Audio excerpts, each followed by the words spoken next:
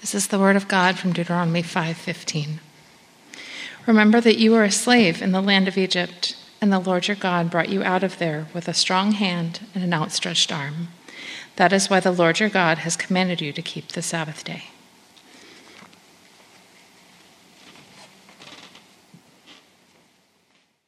Good morning, church. Good to be with you today. And Happy New Year, of course. That's it? Happy New Year. Okay. Well, it is a Happy New Year, and we have a lot of new things to be grateful for. And my name's John Fox. I'm one of the pastors here. I get to preach for you today. So we start off a new sermon series. And we have so many new things, more new things than I could talk about. I'll just mention a few. We have a newly renovated building, which is wonderful. And you may not have noticed it, but we have doors that you walk through today. That's a new thing. It's really great. We also have a new lead pastor who arrived in town this weekend. Yeah. Is he in the room? I can't see. Reese, are you here? Wave your hand. Hiding right in the middle in the back. All right, good deal. I got in on Friday, and then the family yesterday, right? They made it? Good, all right. So lots of new stuff there, and we have a new sermon series. It's a great time of year just to focus on new things, of course. I've been to the gym trying to get that free beanie, and there's lots of people there also competing for that beanie. Because it's a new time of year. So lots of new things to be grateful for. And just as we begin, I would like to talk about remembrance, because that's really a lot of what we're talking about for this series. For the next 4 weeks, we're going to talk about remembering from Deuteronomy 5, words of instruction from Moses.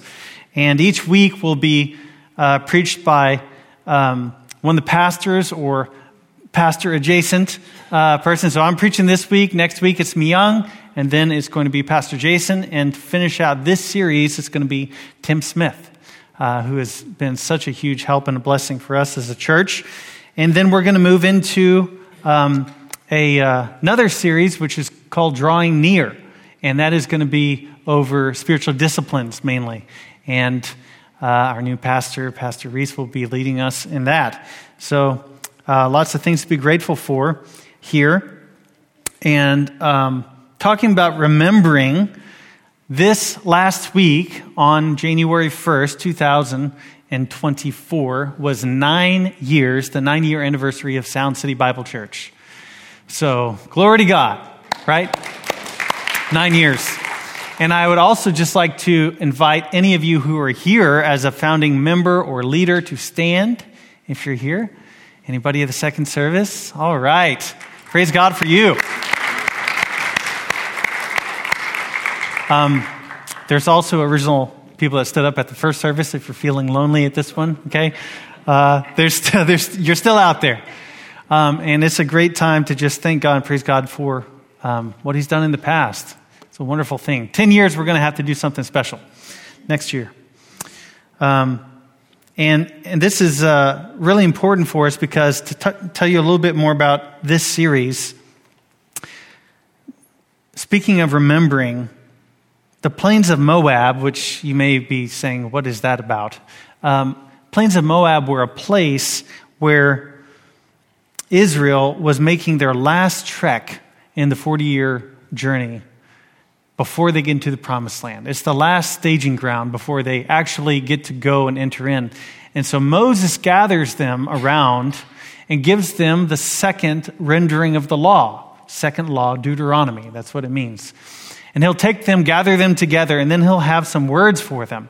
And all of Deuteronomy is the message. Towards the end of it, he will give a couple of really special messages. But here's what Pastor Eugene Peterson says about this book and this moment in history. He'll say that Deuteronomy is a sermon, actually a series of sermons. It is the longest sermon in the Bible and maybe the longest sermon ever. Deuteronomy presents Moses standing on the plains of Moab with all Israel assembled before him, preaching. It is his last sermon. When he completes it, he will leave his pulpit on the plains, climb a mountain, and die. And that should be very instructive for us, because as we begin this sermon and as we begin this series, what we should recognize is that this word, the whole book, but especially Deuteronomy 5, is very much the last words of a dying man who has seen God move, has seen God save, been a part of some of the most amazing things in human history, seen God's providence play out. And he will give this book as a way of telling God's people, don't forget God's goodness. Remember. And so I would like to pray and invite you to pray along with me this morning. Father, as we begin, I ask that your Holy Spirit would come alongside of us and fill in the gaps of our knowledge, fill in the gaps of our memory where we have not seen, we have not appreciated, we have not been grateful to you as you deserve. And today, as we remember being slaves, God, that you would highlight that for us this week. Pray in your Son's name. Amen. So as we begin here, the main point, I believe, that is going on in this part of the text, where each sermon will be about remembering something. That Moses begins in 5:15, remember that you were a slave in the land of Egypt. And so today's main point is that grateful people remember where they came from.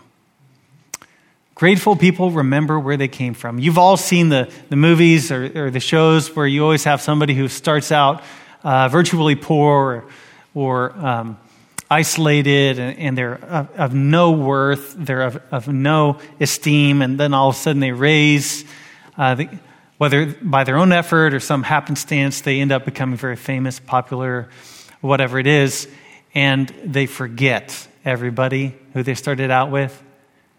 It is disdainful, isn't it? And so Moses is going to say, remember that you were slaves in Egypt. So this morning, we're going to have three main things to talk about. First, we'll focus on Israel's slavery. Then we'll focus on mankind's slavery, which are related to Israel's slavery. And then redemptive slavery. So first here, to talk about Israel's slavery, I think it's very helpful just to give a little bit of definition. The Bible uses this word slavery, or later on in a different way, servant. And it's something that trips us up in our modern day because it was often very different for biblical hearers in the original context. So I'd like to give you a little bit of historian's take on this. Thomas S. Kidd is a phenomenal Christian historian. I encourage you to read any of his stuff. He's really amazing. Here's what he says about this word slavery, or the idea, the concept of it. He says, if you consider what Exodus tells us about slavery, there are reasonable signs to suggest that ancient Hebrew slavery was a less totalizing institution than what it became for enslaved people in the 1700s in South Carolina, Jamaica, or Brazil. There was an endpoint to a slave's term of service. For instance, Exodus 21 suggests that slaves would be freed from the Israelites in their 7th year, and that people became enslaved for life only by choice. Exodus also shows great sensitivity to the wrong kind of slavery as seen in the ruthless enslavement the Egyptians or the Israelites experienced in Egypt and from which God delivered them. So, what Kidd says here is that most of the time the Bible's talking about slavery, it's a different context, it's a different way of thinking than we currently think about it. So there's some clarification that's worth to be had. But especially in relation to Egyptian slavery of Israel, it's something that's a little bit easier to relate with for us. Because unlike Roman slavery, for instance, this is not class-based. This is very much race-based. Very much race-based. So this morning, what was this Egyptian slavery like for the Israelites? And I just want to read you some long excerpts here to help get you, help get me, help get all of us in the mindset of what this slavery would have been like to live in. Exodus 1:13-14. Enslavement. After Joseph had passed away, who ruled Egypt, his reputation and his kin had fallen out of memory. A new king arose, and this is what happened. They, the Egyptians, worked the Israelites ruthlessly and made their lives bitter with difficult labor in brick and mortar and in all kinds of field work. They ruthlessly imposed all this work on them. More than that, things got worse. In Exodus 1:16, infanticide. When you help the Hebrew women give birth, observe them as they deliver. If the child is a son, kill him. But if it's a daughter, she may live. I think by any measuring stick, we would call that oppression. In Exodus 1:11, Moses kills the Egyptian. Years later, after Moses had grown up, he went out to his own people and observed their forced labor. He saw an Egyptian striking a Hebrew, one of his people. So we have physical violence. Exodus 1:23-25, there's prayers for this deliverance that are needed. After a long time, the king of Egypt died. The Israelites groaned because of their difficult labor, and they cried out. And their cry for help, because of difficult labor ascended to God. God heard their groaning, and God remembered his covenant with Abraham, Isaac, and Jacob. God saw the Israelites, and God knew. I love those verses in the Bible. Very simple. God knew, or God saw. So there is some major injustice, we would say, going on. Exodus 2:7-8. Moses comes to the burning bush. Then the Lord said, I have observed the misery of my people in Egypt and have heard them crying out because of their oppressors. I know about their sufferings, and I have come down to rescue them from the power of the Egyptians and to bring them from that land to a good and spacious land, a land flowing with milk and honey. So this has reached a divine level now, hasn't it? The oppression. God sees it, and he's going to do something about it. Exodus 5:6-8. In Moses' first appearance to Pharaoh, after he talks with him, we read, that day Pharaoh commanded the overseers of the people as well as their foremen, don't continue to supply the people with straw for making bricks as before. They must go and gather straw for themselves, but require the same quota of bricks from them as they were making before. Do not reduce it. Cold, iron-handed. The Israelites are in a situation that's getting worse and worse in slavery. Exodus 14. Pharaoh tries to murder the Israelites after all the plagues, and they're released. Then they kind of come to themselves and they say, what have we done? Verse 10, 14, chapter 14. As Pharaoh approached the Israelites, the Israelites looked up, and there were the Egyptians coming after them. The Israelites were terrified and cried out to the Lord for help. The plan being to murder every single Israelite in the world at one time. So when we look at all these things, and there's more, you can just go read Exodus for fun if you want. You start to get a sense of the oppression, of the enslavement that the Israelites are under. This is bleak. They are without hope. They are without power in this situation. They can't do anything about it. They say something, they get struck down. They object, they're disciplined. Maybe their lands are taken, or they face physical punishment. This is slavery. Forced to do other people's work. They have no choice. and they get no reward. This is a context of slavery, and this is the context that Israel came out of. In the most dramatic moment in the Old Testament, it's the moment that all the psalmists and so many other writers look back to. God leads his people out from the Red Sea. He prevents the Egyptians from overcoming them with a cloud, parts the sea, takes them out, saves them, literally saves them, and then destroys the Egyptian army. This is the ultimate moment of salvation in the Old Testament. It's what everybody will point back to say God delivered his people. And it was something I'm sure that you wouldn't forget, but it's still not something that had the power to change. In Exodus 12, when we read about Israel wandering in the wilderness, we read this. Exodus 16, 2-3. The entire Israelite community grumbled against Moses and Aaron in the wilderness. The Israelites said to them, "If only we had died by the Lord's hand in the land of Egypt, when we sat by pots of meat and ate all the bread we wanted. Instead, you brought us into this wilderness to make this whole assembly die of hunger." Do you start to get a sense of the ingratitude happening?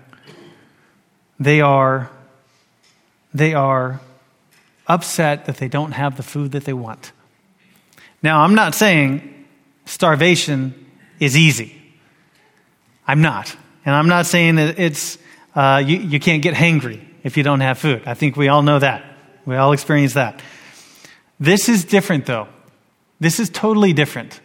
The heart level of ingratitude is so immense that they say, you know what? It was better for me when I was beaten, when I had my stuff taken, when I had no voice, when I was oppressed day and night, when I had to work hard with no break, with no water, with no food. That was better because I had bread.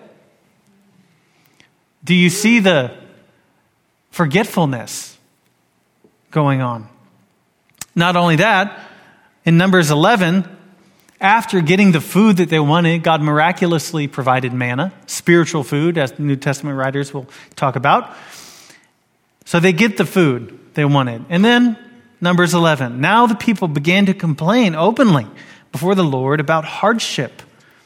When the Lord heard, his anger burned, and the fire of the Lord blazed among them and consumed the outskirts of the camp. Then the people cried out to Moses, and he prayed to the Lord, and the fire died down. The riffraff among them had a strong craving for other food. The Israelites wept again and said, "Who will feed us meat? We remember the free fish we ate in Egypt, along with the cucumbers, melons, leeks, onions, and garlic. But now our appetite is gone, and there's nothing to look at but this manna." I'm sure that there was some desire for other food that was not bad. In fact, God has promised, hasn't he? You're going into this land flowing with milk and honey. If you're tired of manna, there's going to be way more stuff for you just on the other side here. But the ingratitude, the disdain even, for God and his provision had risen up to a height that caused them to forget God's previous salvation. This is an example for us. Put bluntly, Israel failed hard. Despite God's care and deliverance at their lowest point, they forgot what God had done. Moreover, they treated God's provision disdainfully and started daydreaming about the filth that they used to live in. Do you see something wrong here? In just a little bit of understanding of the oppression and enslavement that they had, now they say, you know what? Do you remember? We had the leeks, we had the garlic, we had all this stuff. Yeah, but did you forget what it came with? And so all through the Old Testament, this will be somewhat of a case study where Israel, God's people, they failed. They failed hard because they said, even though God has saved us, even though he has done this these wonderful things for us, wasn't it better back in slavery? And that is Israel's slavery. But the Old Testament writers, and very clearly in the New Testament, will take this example to say there's a bigger problem going on. I think it's crystal clear to us, if we're reading, to say there is a bigger problem going on. I mean, what else could you have? What else could you do? You're at the worst point of any human in history, and then God saves you from it, and you say, I want to go back there. There's something really jacked up in the human heart, and that is our second point. That this is not just Israel's slavery. This is mankind's slavery. This is mankind's slavery. And this is how the New Testament writers talk about it.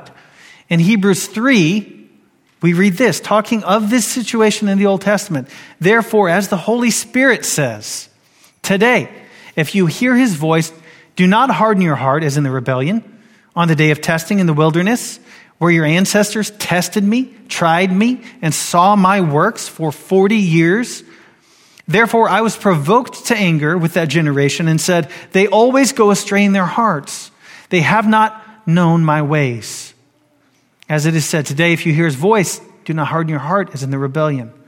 For who heard and rebelled? Wasn't it all who came out of Egypt under Moses, with whom was God angry for 40 years? Wasn't it with those who sinned and whose bodies fell in the wilderness? You see, the author of Hebrews is going to pick up this point to say, let's use the case study. These things are written for our instruction. No, you're not Israel. But there is a spiritual lineage here the writers are going to talk about to say, look at their life. Look at the enslavement that they're under. Yes, there was enslavement under Egypt, but there's a far greater enslavement that every human being in history has ever had on their back, and that is sin. Slaves to it, controlled by it, unable to do anything else except sin. And so, the biblical writers will give us a metaphor. I want to be very clear here. I am not saying that this is allegory. There is one time the word allegory is used in the Bible, and that's in Galatians when Paul's using it in a special way. So, hermeneutically, when we study the scriptures, we don't look at it and say, well, it's all allegory. No, there's one time, very clearly, it says it's allegory. This is very much a metaphor for us to say, this is what it's like. This is what enslavement to sin is like. It's like being oppressed. It's like you have no choice. It's like you do whatever you're told to do. This is enslavement to sin. And Paul talks about it this way as well. In 1 Corinthians 10, talking to the Corinthians about their sinful nature. Yes, they've been saved. Yes, they placed their faith in Jesus. Yes, they're new creations. He'll talk a lot about that. But at the same time, he says this, now I do not want you to be unaware, brothers and sisters, that our ancestors, spiritual, our ancestors were all under the cloud, all passed through the sea, and all were baptized into Moses in the cloud and in the sea. They all ate the same spiritual food and all drank the same spiritual drink, for they drank from the spiritual rock that followed them, and that rock was Christ. Nevertheless, God was not pleased with most of them, since they were struck down in the wilderness. Now these things took place as examples for us, so that we will not desire evil things as they did. And don't grumble as some of them did, and were killed by the destroyer. These things happened to them as examples, and they were written for our instruction, on whom the ends of the ages have come. So, believer in Jesus, today, 2024, sitting in this seat in Sound City Bible Church, the Exodus story was an example for you. Isn't that amazing? All the toil and the suffering, the gospel writers will also talk about this. These are examples for us. We're to see this metaphor and to say, That's what sin is like. Life outside of Christ. Life before Christ. Life before being in his service. Before being under him. And so this morning, I want to ask you, do you remember what it's like if you are a believer in Jesus, if you've put your faith in him? Do you remember what it's like, BC, before Christ? Or have you forgotten? I was very convicted. I am very convicted with this sermon and this passage and Moses' instruction. Do not forget you were slaves in Egypt. If you forget, if I forget, if we forget what enslavement to sin was like, you had no choice. You had desires. Maybe you modified your morals a little bit. Maybe you did things in secret and you didn't have a guilty conscience. Whatever it was, whatever it was, you're a slave to it. And so Paul says, you too, you need to remember. Don't harden your heart in the day of rebellion. Whether it's back then or now, we see that God calls us to remember what it's like to be a slave to sin. And so this morning, do you remember? As Paul talks about in Ephesians 2, do you remember what it's like to be enslaved under the prince of the power of the air, who rules all disobedient people?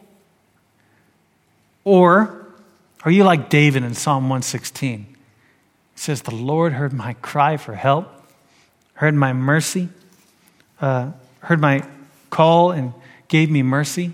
The ropes of death were entangled around me. I was going down to Sheol, to death, and he saved me. Do you remember what it's like? So there's an enslavement for Israel, but we see this is metaphoric also for all of humanity to address this problem where God says they always go astray in their hearts. For new creatures, we can actually not do that with a new heart. And here's where I want to focus on at the end here, redemptive slavery. It may seem like an oxymoron to you, putting them together, redemptive slavery. But this is exactly what Jesus does. In Matthew 20:28, Jesus comes and he says something that's easily recognizable for most people, even today, to say this is a good thing. A couple of the disciples, soon to be apostles, they get together and they say, hey, we need the inside track, don't we? Yes, we do. Okay.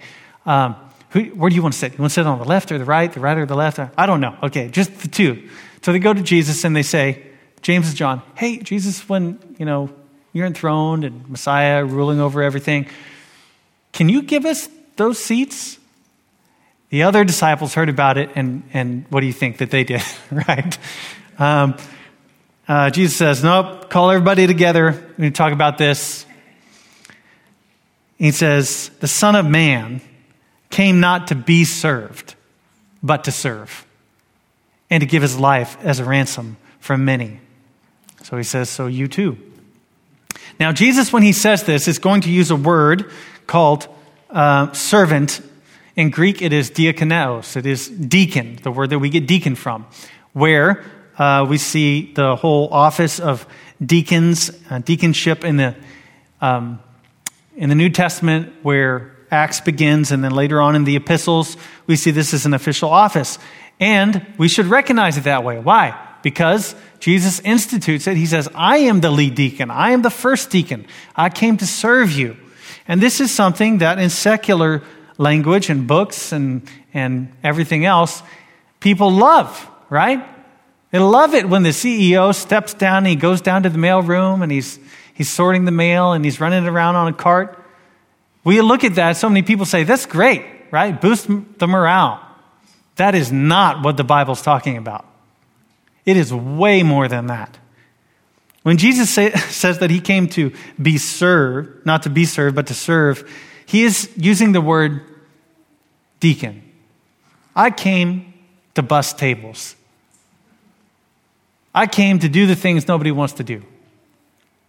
And so, on his last night, what does he do? He gets down, takes a towel, wraps it around his waist, he starts washing the disciples' feet.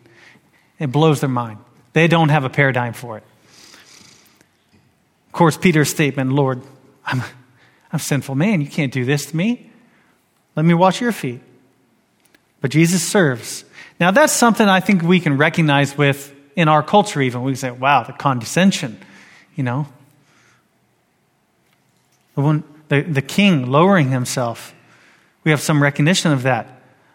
And there's certainly even more. The creator of creation, serving his creation. We have some frame of reference for that. But there's another word in the New Testament, sometimes translated servant, most of the time because slave is just a hard word for us to understand, but doulos is the second word, and it means, is translated often, slave.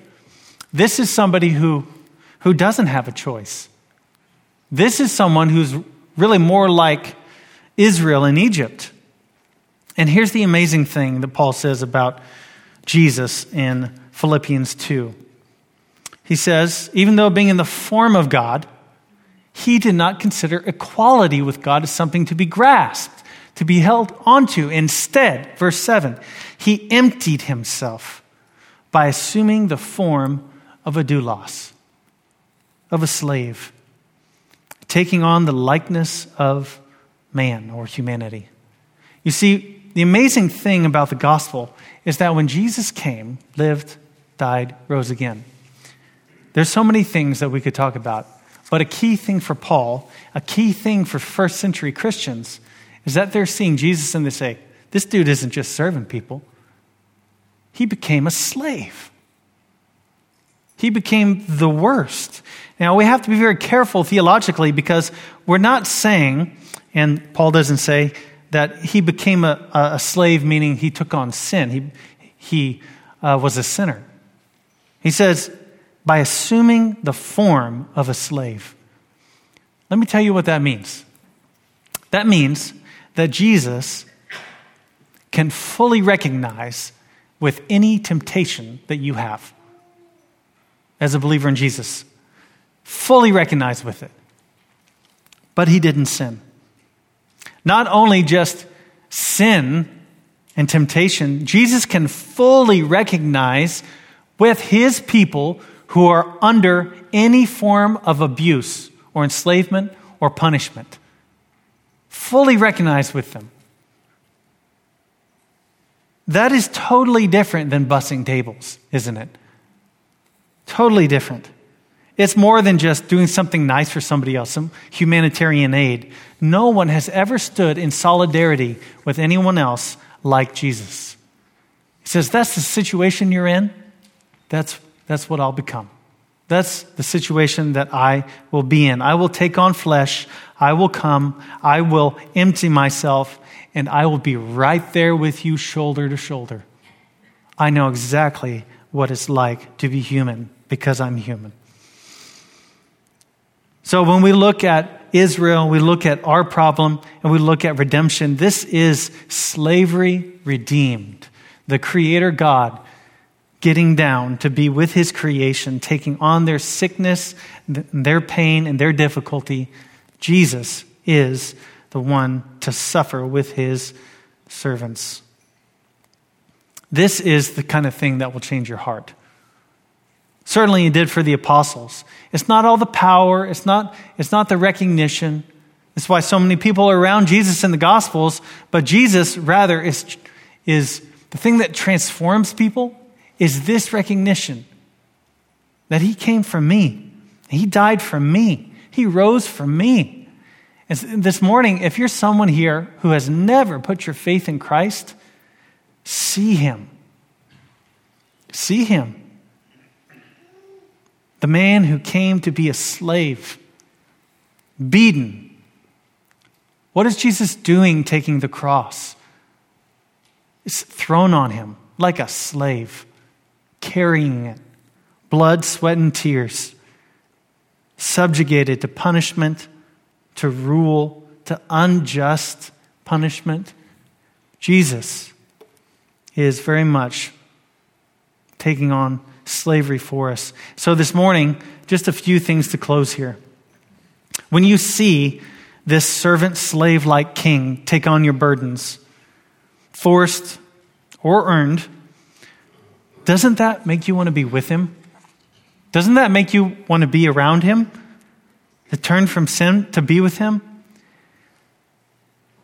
So I would say this morning, some takeaways. Recall to mind in prayer sinful behaviors God has brought you out of. Now, you're not perfect, and oftentimes in the Christian life, it feels like one step forward, two steps back. But Jesus is the one who's changing you, and he will see it to completion. He will have a pure bride. He will have a mature church. So recall to mind areas of your life. Again, do you remember what it's like before Christ? Being ruled by sin? Second, journal about it. Take some time to think about it and consider sharing it with a friend. It's so easy to take these parts of our life that we may be ashamed of or dark and not want to share them. I encourage you, share them. You are a work in progress. So am I. And when we confess, even when we just remember, we give glory to God, which is what I would say for third, just praise him for it. If God has changed you, he deserves the praise, doesn't he? Let's pray.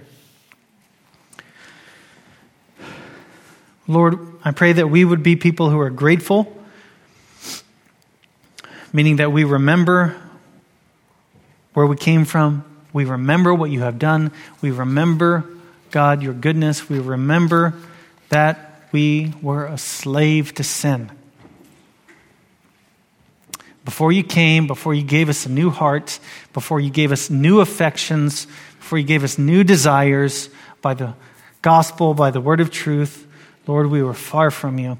And this morning, I pray for everybody here. I pray that if people are here that have not put their faith in you, Lord, this would be the day. For those of us who have, Lord, I pray that you would just bring it fresh to our eyes. We forget so easily, just like ancient Israel, longing for Egypt. We forget the oppression, we forget the difficulty, the fear, the shame. Lord, would you give us life in you and cause us to remember your goodness? Ask in your Son's name. Amen.